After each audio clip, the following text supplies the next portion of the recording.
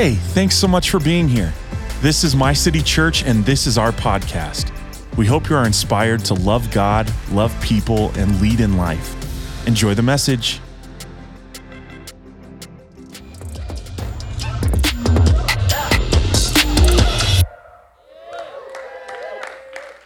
Well, good morning, My City Church. You guys excited for the Word of God this morning? Hope that you are expectant and ready for God to speak to you. I believe I am full of faith right now, and my cup is overflowing. So I pray and I hope that you are ready to receive. And even if you're not ready to receive, some of it's going to splash on you because the person next to you is. Amen. It's like SeaWorld. Hey, if you have your Bible in here, lift it up in the air. Let me see it. If it's on your phone, that's okay. Say these words. Say, speak to me, Bible. I'm listening.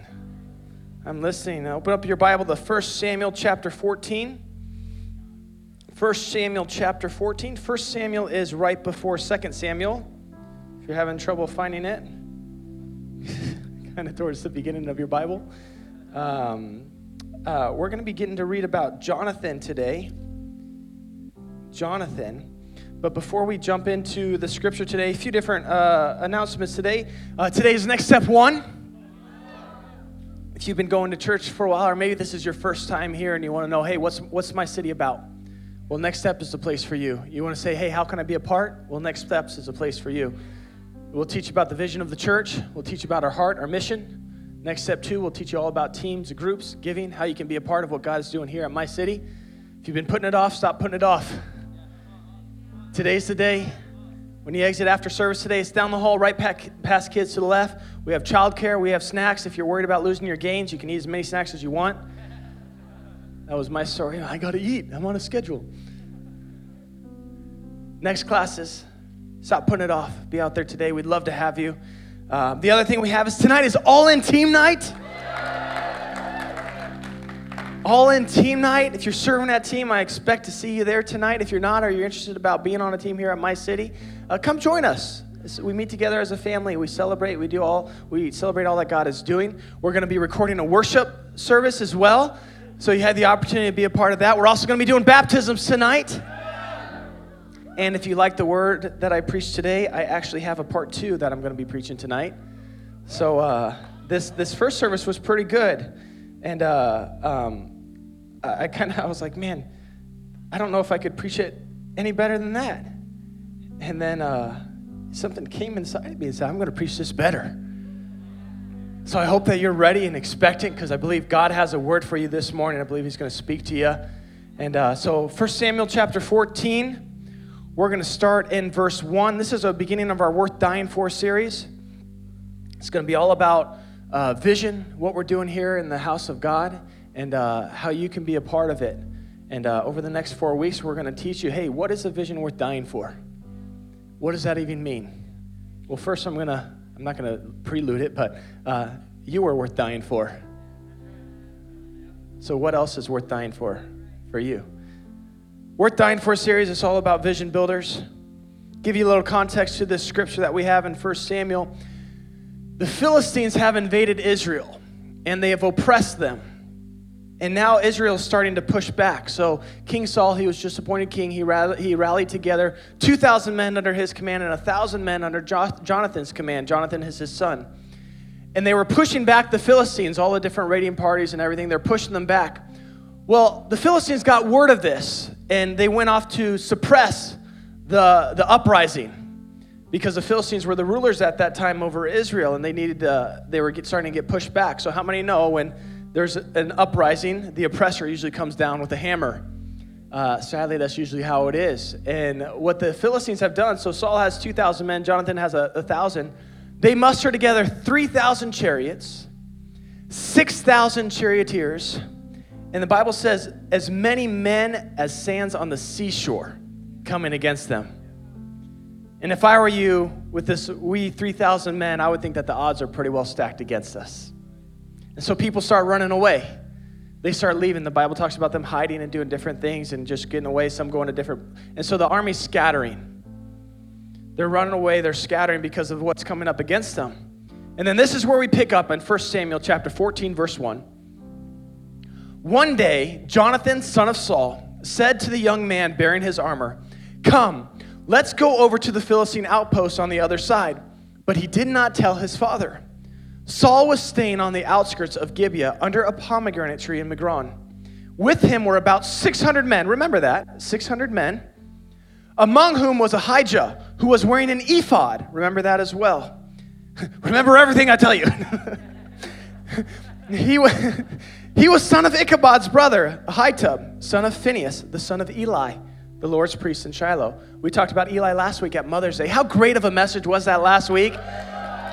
Pastor Kelly, Pastor Rachel, Pastor Natalie crushed it. Such a great message last week. If you didn't get a chance to listen, well, too bad. We don't upload them on the podcast anymore. No, that's why you got to be here every Sunday. No. We put them on the podcast. Check it out. It was a blessing, a great message from the women here at My City. But we're talking about the son of Eli. The son of Eli was the person that told Hannah to stop. It says she was drinking too much wine. So it's just a few generations later. No one was aware that Jonathan had left. Verse 4, on each side of the pass that Jonathan intended to cross to reach the Philistine outpost was a cliff. One was called Bozez and the other Shinnah. One cliff stood towards the north, to the north towards Michmash. The other to the south called Geba. Jonathan said to his young armor-bearer, "Come, let's go to the outpost of those uncircumcised fellows." Put that in your vocabulary. And he says this one word, perhaps. Say perhaps. The Lord will act in our behalf. Nothing can hinder the Lord from saving, whether by many or by few. Do all that you have in mind, his armor-bearer said with a grunt. Go ahead, I am with you, heart and soul. Turn to your neighbor and ask them this question. Say these words, say, perhaps I'm wrong, but what if I'm not? That's what I'm going to be talking about today. Perhaps I'm wrong, but what if I'm not? Let's pray this morning. God, I thank you for the word that you have given me this morning. I pray that it would not return to you void, but it will accomplish the purpose that which you have sent it for. I pray for the words that are coming out of my mouth. God, may I just be an echo of what heaven has spoken to me. God, I pray for those that are listening. God, I pray that it wouldn't just go in one ear and out the other, but I pray that you would open their ears to hear, open their eyes to see the word that you have for them this morning. God, because I know your word is faithful. Your word is true. It is sharper than a double-edged sword to divide bone and marrow. It is good for edification. It is good for rebuking. And I pray that you would speak to us today. Speak to us, we pray. And just right now, church, would you just lift out your hands like this? I know your eyes are closed, your head are bowed, but hands just out. Just open them up and say, Dear Lord, speak to me. I'm listening. And all God's people said, Amen. Amen. Thanks, Emmanuel. Thank you today. Guys, this is going to be a fun day in church. Are you ready today? Because I think I can preach this better. This is going to be a fun Sunday. Fun Sunday in the house of God. So what do we have? The context of the story is Israel's finally starting to push back against their oppressors. And now the oppressors are coming down with a hammer trying to destroy the quote-unquote uprising that Israel is having. How many of you know the moment you start to make waves in the kingdom of God and on this earth and in your life, you would be ignorant to believe that the devil is not going to come against you to try to destroy what ground you have taken? The devil's going to try to uproot whatever progress you have made. The moment you start to stir the waters, the devil knows, I got to stop that before it starts. I got to stop that before it starts. That's why it's so important when you raise your hand for salvation, we call them to come down to the front because we want to get their information because we don't want that seed to be snatched up before it even had a chance to grow.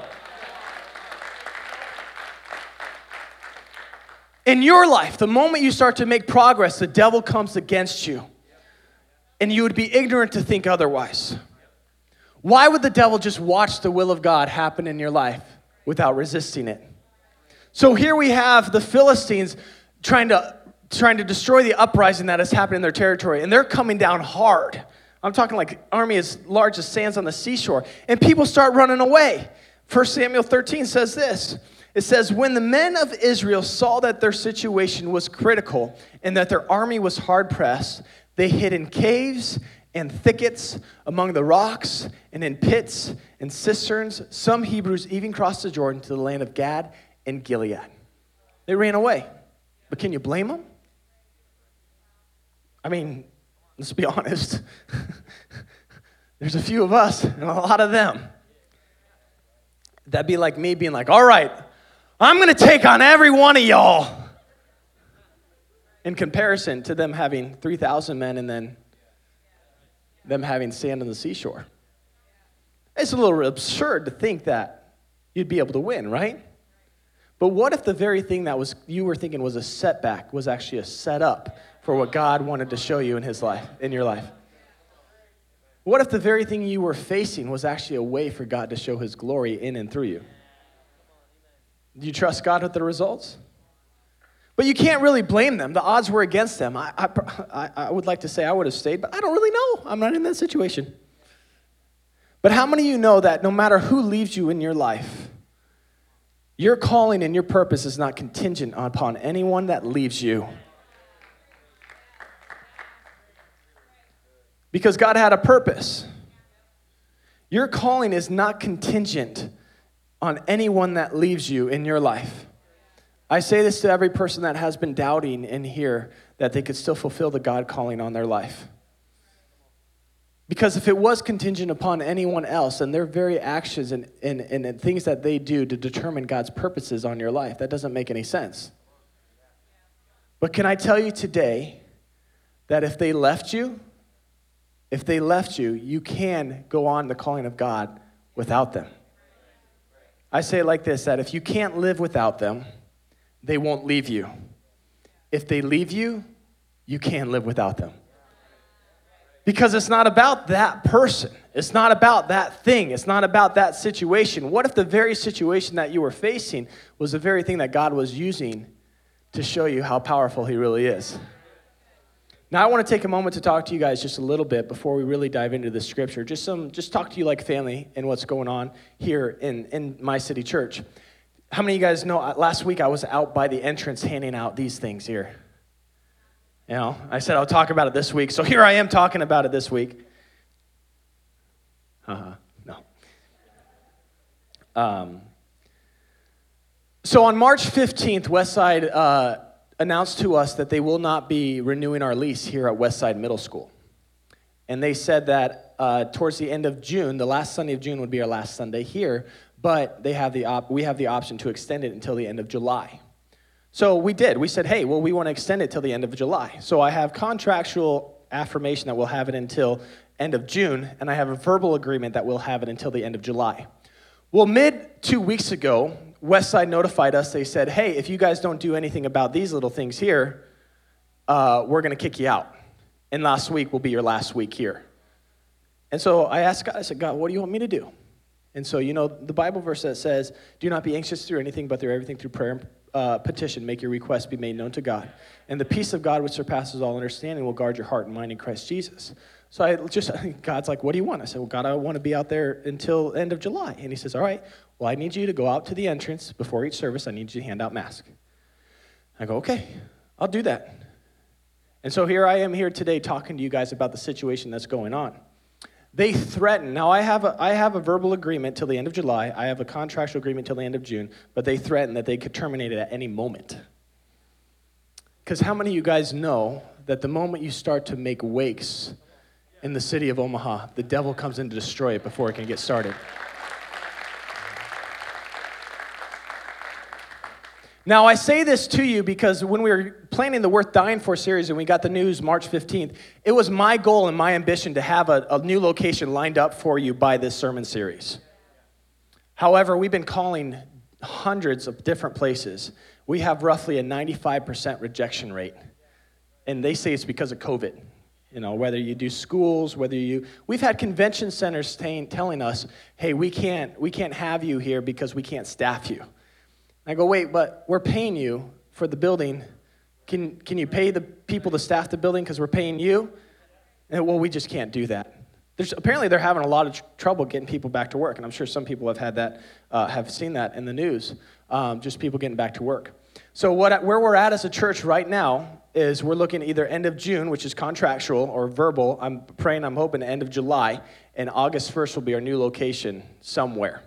Now, I wish I could tell you I knew where that was, but I do know one thing for sure is that God is faithful.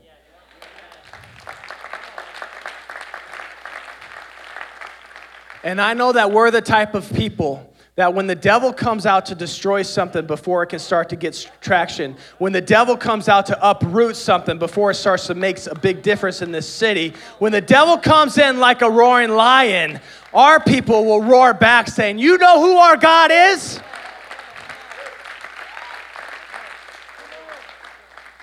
Tell you what, as a husband, there is one thing that you can do to really get on my nerve. There's one thing that you can do to get me almost, I venture to say, very violent. There is one thing that you can do, and you know what that is? That is you coming against my wife. And we as a church are called the bride of Christ. When the devil comes against his bride, when the devil comes against God's bride, you better believe that God's going to show up in power. You better believe that God's going to open up doors. You better believe that when the devil meant it for evil, God will use it for good. For no weapon formed against his church will prosper.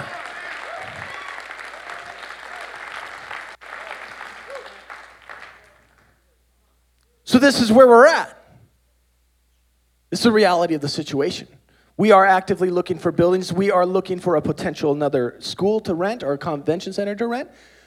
Honestly, I'm exploring the options of leasing. We're also exploring the options of leasing to buy. And I would love the fact to be able to just buy outright.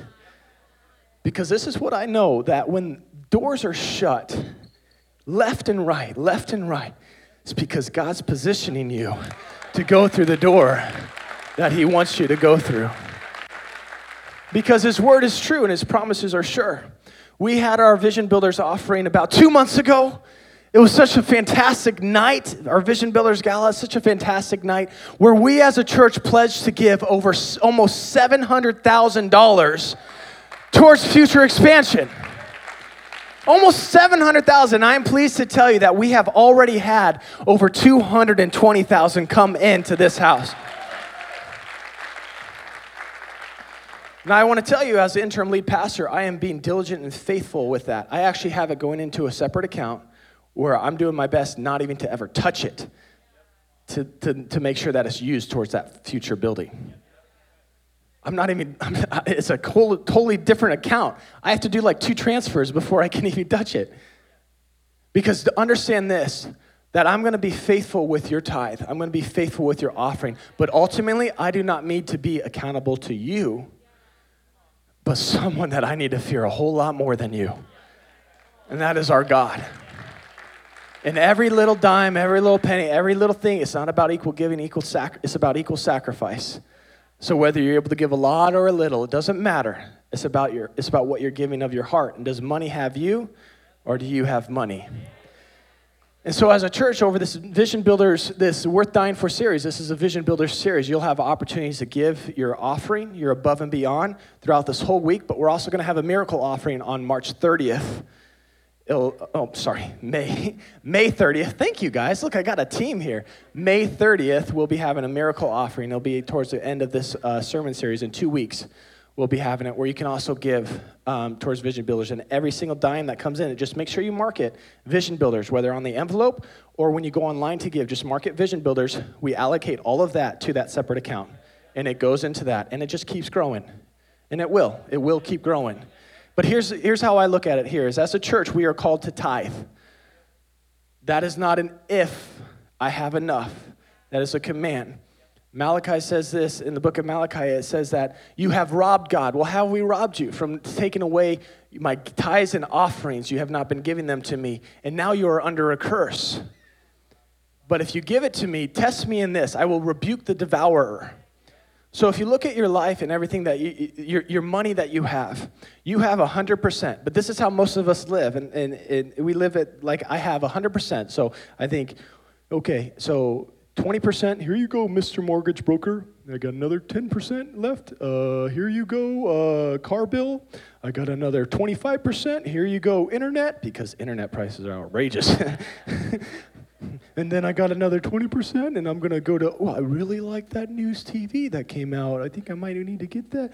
And now, here we are, God, and sorry, God, there's nothing left for you.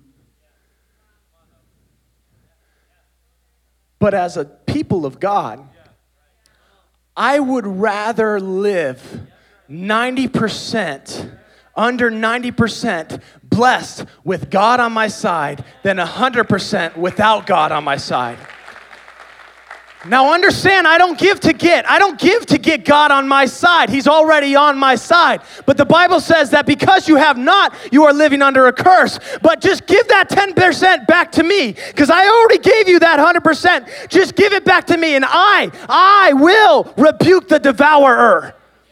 That's your tithe. But then we're talking about our offering. Now, my entire life I've been giving. Since I was a teenager, everything that came in 10%, just giving it back to God. Why? Because he gave me. He gave it to me. All I'm doing is just giving it back to him.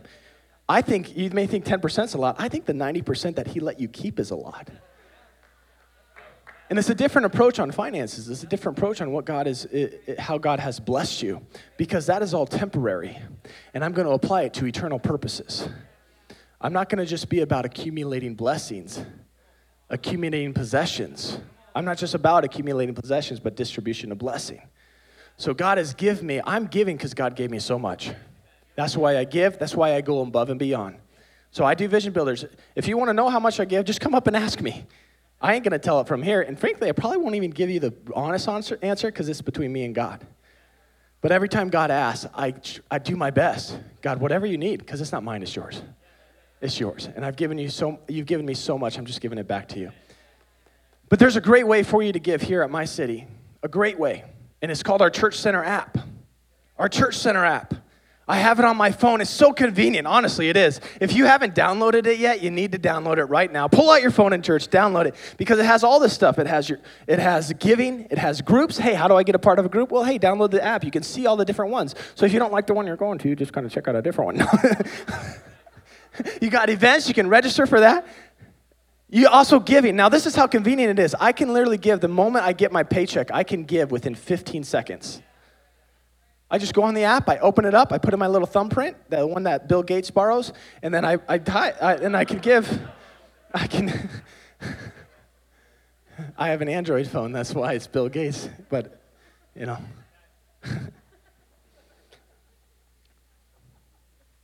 Back to the Bible, please.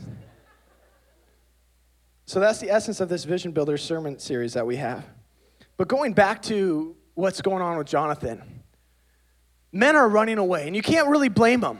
They're hard-pressed on every side.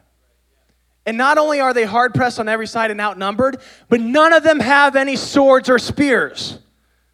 It says it in right here, chapter 13, verse 22. It says, so on the day of the battle, not a soldier with Saul and Jonathan had a sword or spear in his hand. Only Saul and his son Jonathan had them. Can you blame them for running away?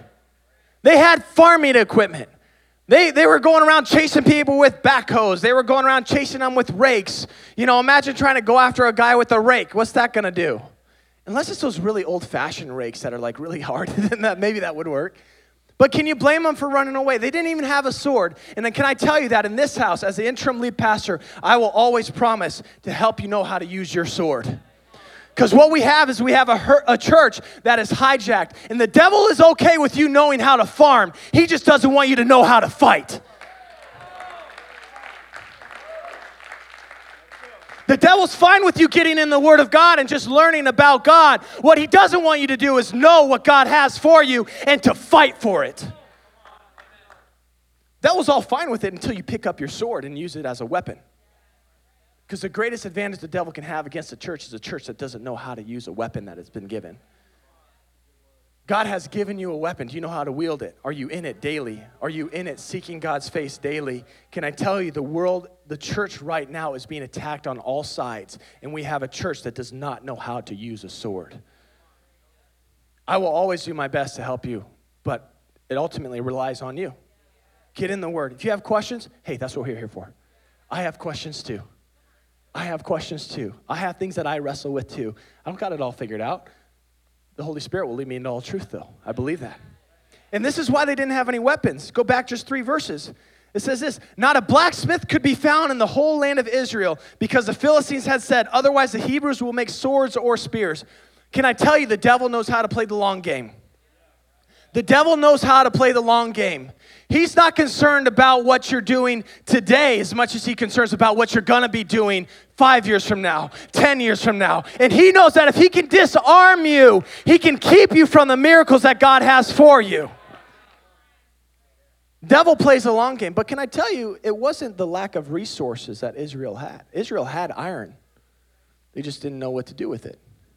They didn't know how to shape it. They didn't know how to form it. They had the resources. They just didn't know how to use it. We have millionaires in this house. We have business builders in this house. We have people that can shape and form the political system in this house. And it is my desire, and as a desire of the pastoral team, to help equip you to be able to walk in all that God has for you. Whether that means you need business advice, we have business leaders. Whether that means, hey, I'm trying to get into properties, we have property leaders. If you're saying, hey, well, I'm trying to get into political systems, you know what? We have the answers to the world, so why are we not invading the world? We have the resources. It's about time we start learning how to use them. Because if God is with us and God is on our side, nothing can stand against us. So don't shy back. I just have this iron. What do I do with it? Learn how to use it. Shape it into a sword. Sometimes that's when you start reading your Bible, it just feels like a book. But as you get into it, it starts to shape and form itself to where no weapon formed against me shall prosper. And it starts coming out of your lips. And I'm going to be talking about this a little bit tonight, but Isaiah 49 talks about how your words are like a sword. And anyways, you come in tonight to hear about that. But keep going on. So they have no sword or weapon. So what are they going to do? So now we come back to 14 verse 2. Now we find Saul. Saul was staying at the outskirts of Gibeah under a pomegranate tree in Migron. With him were about how many men? 600 men, among whom was Ahijah, who was wearing an ephod. An ephod.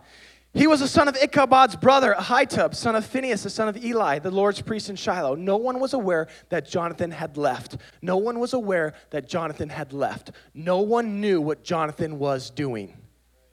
This is what separates Saul and Jonathan.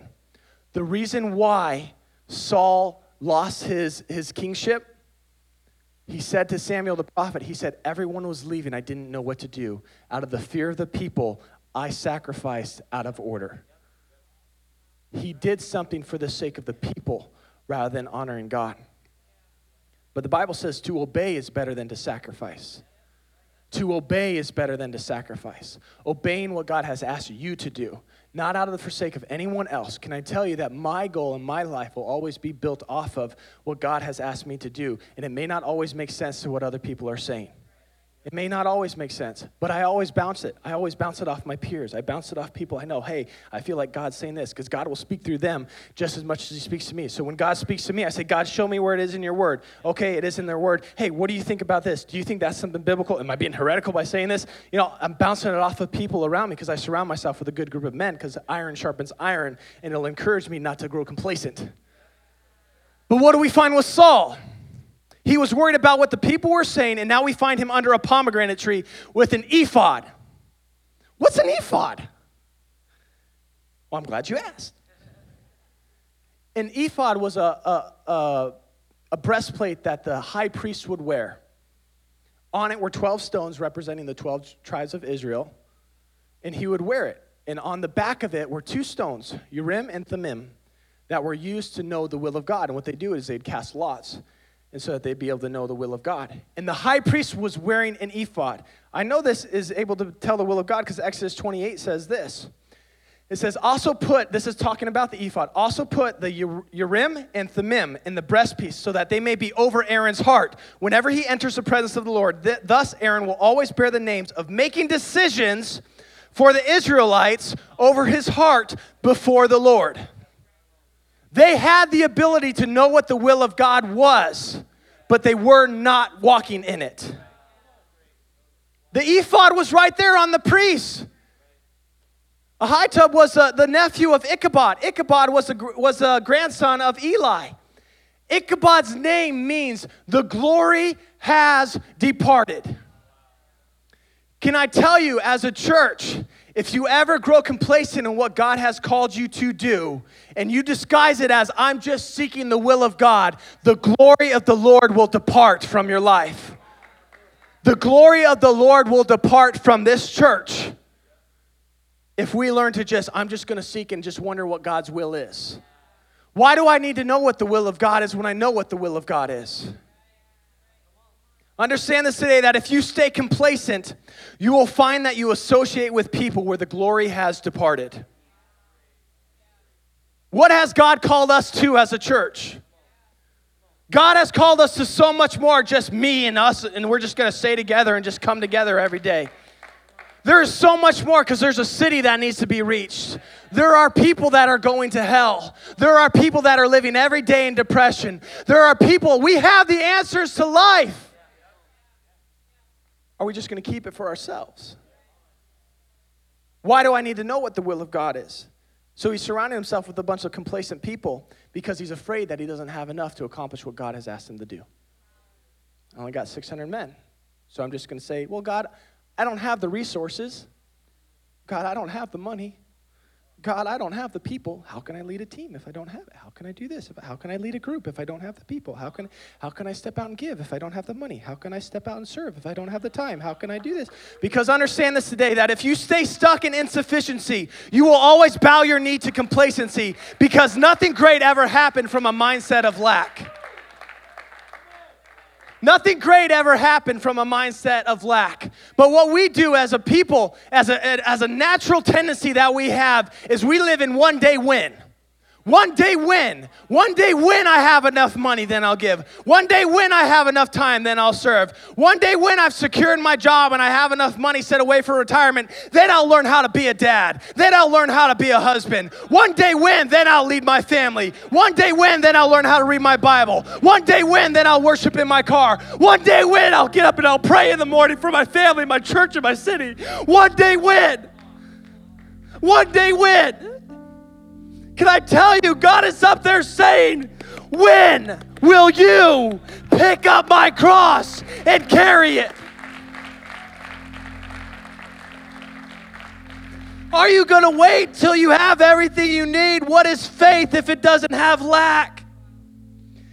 What is faith if it doesn't have lack? What is stepping outside of the boat if you don't have to trust the person that'll carry you? But what if real faith just looked in this one word? It was just this one word.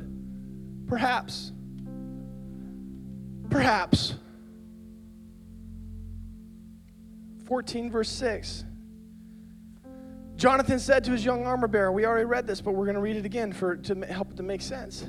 Come, let's go over to the outpost of those uncircumcised fellows. He says this word, perhaps. Perhaps. The Lord will act on our behalf. Nothing can hinder the Lord from saving, whether by many or by few. Do all that you have in mind, his armor bearer said. Go ahead. I am with you, heart and soul. Jonathan said, come then. We'll go then. We'll come then. We will cross over towards the men and let them see us. Can I tell you, if you're going to attack the enemy, that's not a very good plan. Especially if you're outnumbered. Hello, here we are. Come get us.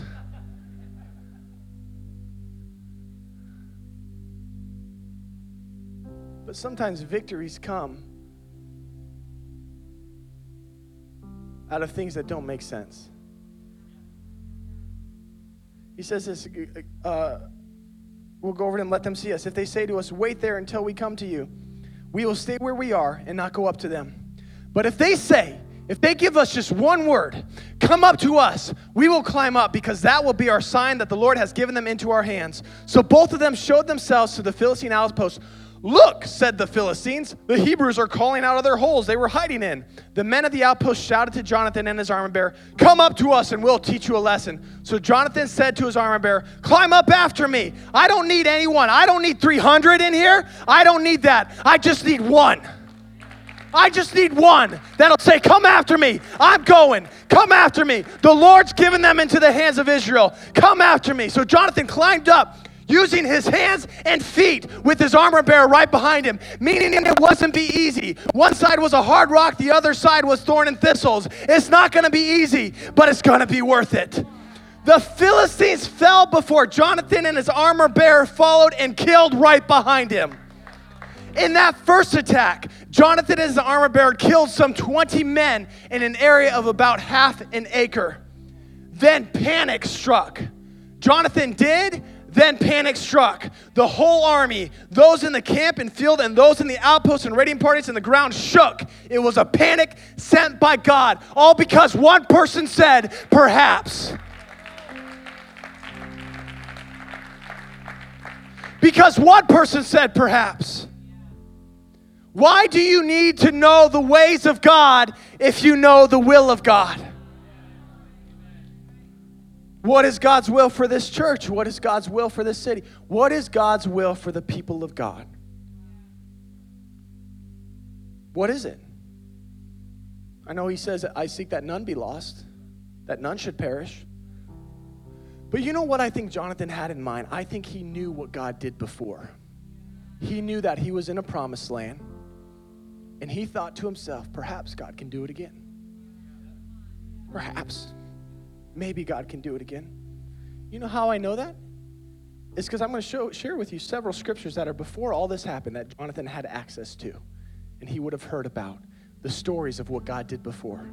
And the revivals that happened through the John Wesleys, the revivals that happened through the Azusa Street, the revivals that happened through people like Billy Graham, the revivals that happened through Smith Wigglesworth, the revivals that happened through all these other people that just said yes. Catherine Coleman. Revivals happen because you say yes. Are you available? This one word, Catherine Coleman, she went around, she was a healing evangelist, just went around healing people through the grace of God that was bestowed upon her. And she just said, you know what? Catherine died a long time ago. Jesus lives in me now, whatever God needs. But I think Jonathan remembered.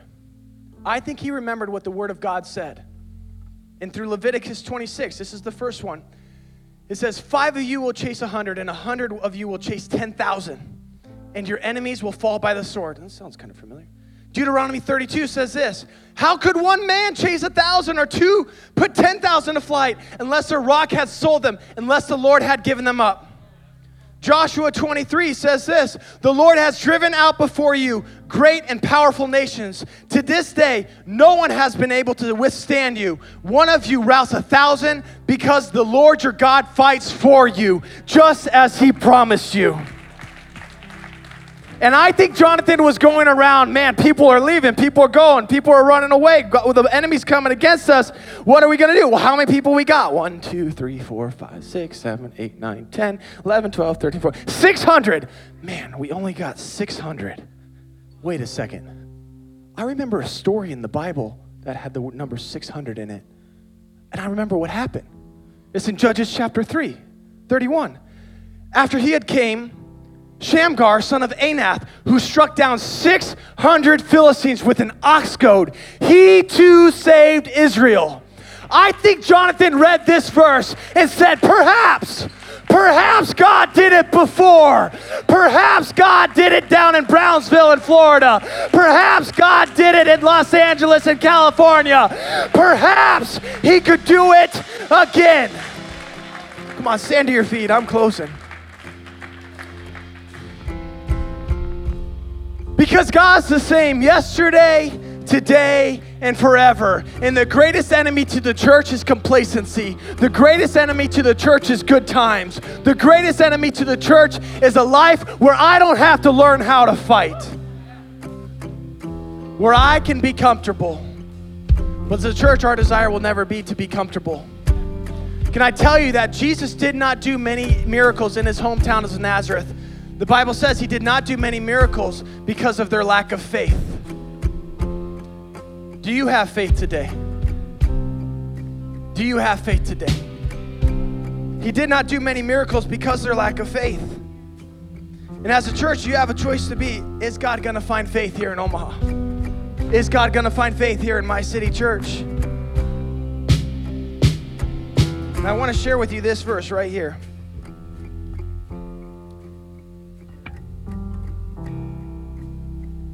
Matthew 6:10 says this, your kingdom come, your will be done on earth as it is in heaven.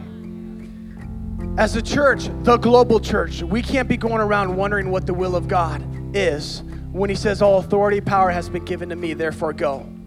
We can't be wondering what the will of God is when something is coming against this church. Because get this, in Romans 3:8-31b, it says this, if God is for us, who can be against us? What are we afraid of? If God is for us, who can be against us? And I know this is true, that no matter what comes against My City Church, whether it be a school district, whether it be a government, whether it be any kind of other thing, maybe it comes within his own house, whatever kind of thing comes against God's church will not prevail, because his word says, I will build my church, and the gates of Hades will not prevail against it. That's a promise. That's the will of God. That's a purpose. But Luke 18 says this. It says, however, when the Son of Man comes, will he find faith at My City Church? Will he find faith in you? Believing for the impossible, that regardless of what it looks like, regardless if I'm outnumbered, regardless of what it looks like with my eyes and what I hear with my ears, I'm gonna learn how to fight. I'm gonna learn how to pick up my sword and believe when no one else is gonna believe, when everyone else is running and hiding and ducking and covering. I'm gonna choose to go out and fight. I'm gonna choose to live on faith. Are you gonna be that type of church that continues to believe even when it seems improbable, even when it seems like it might not happen? Are you gonna be that people? So right now, lift up your voice, say we will. Come on, shout it, say we will. Come on, shout it with all you got, say we will. We will, God. Thank you, God. Thank you for being in this place. Thank you for empowering this church. Thank you for the people of My City Church. God, continue to move in this city. Move in the hearts of your people. God, that one day we can see Jesus be lifted high in the city of Omaha.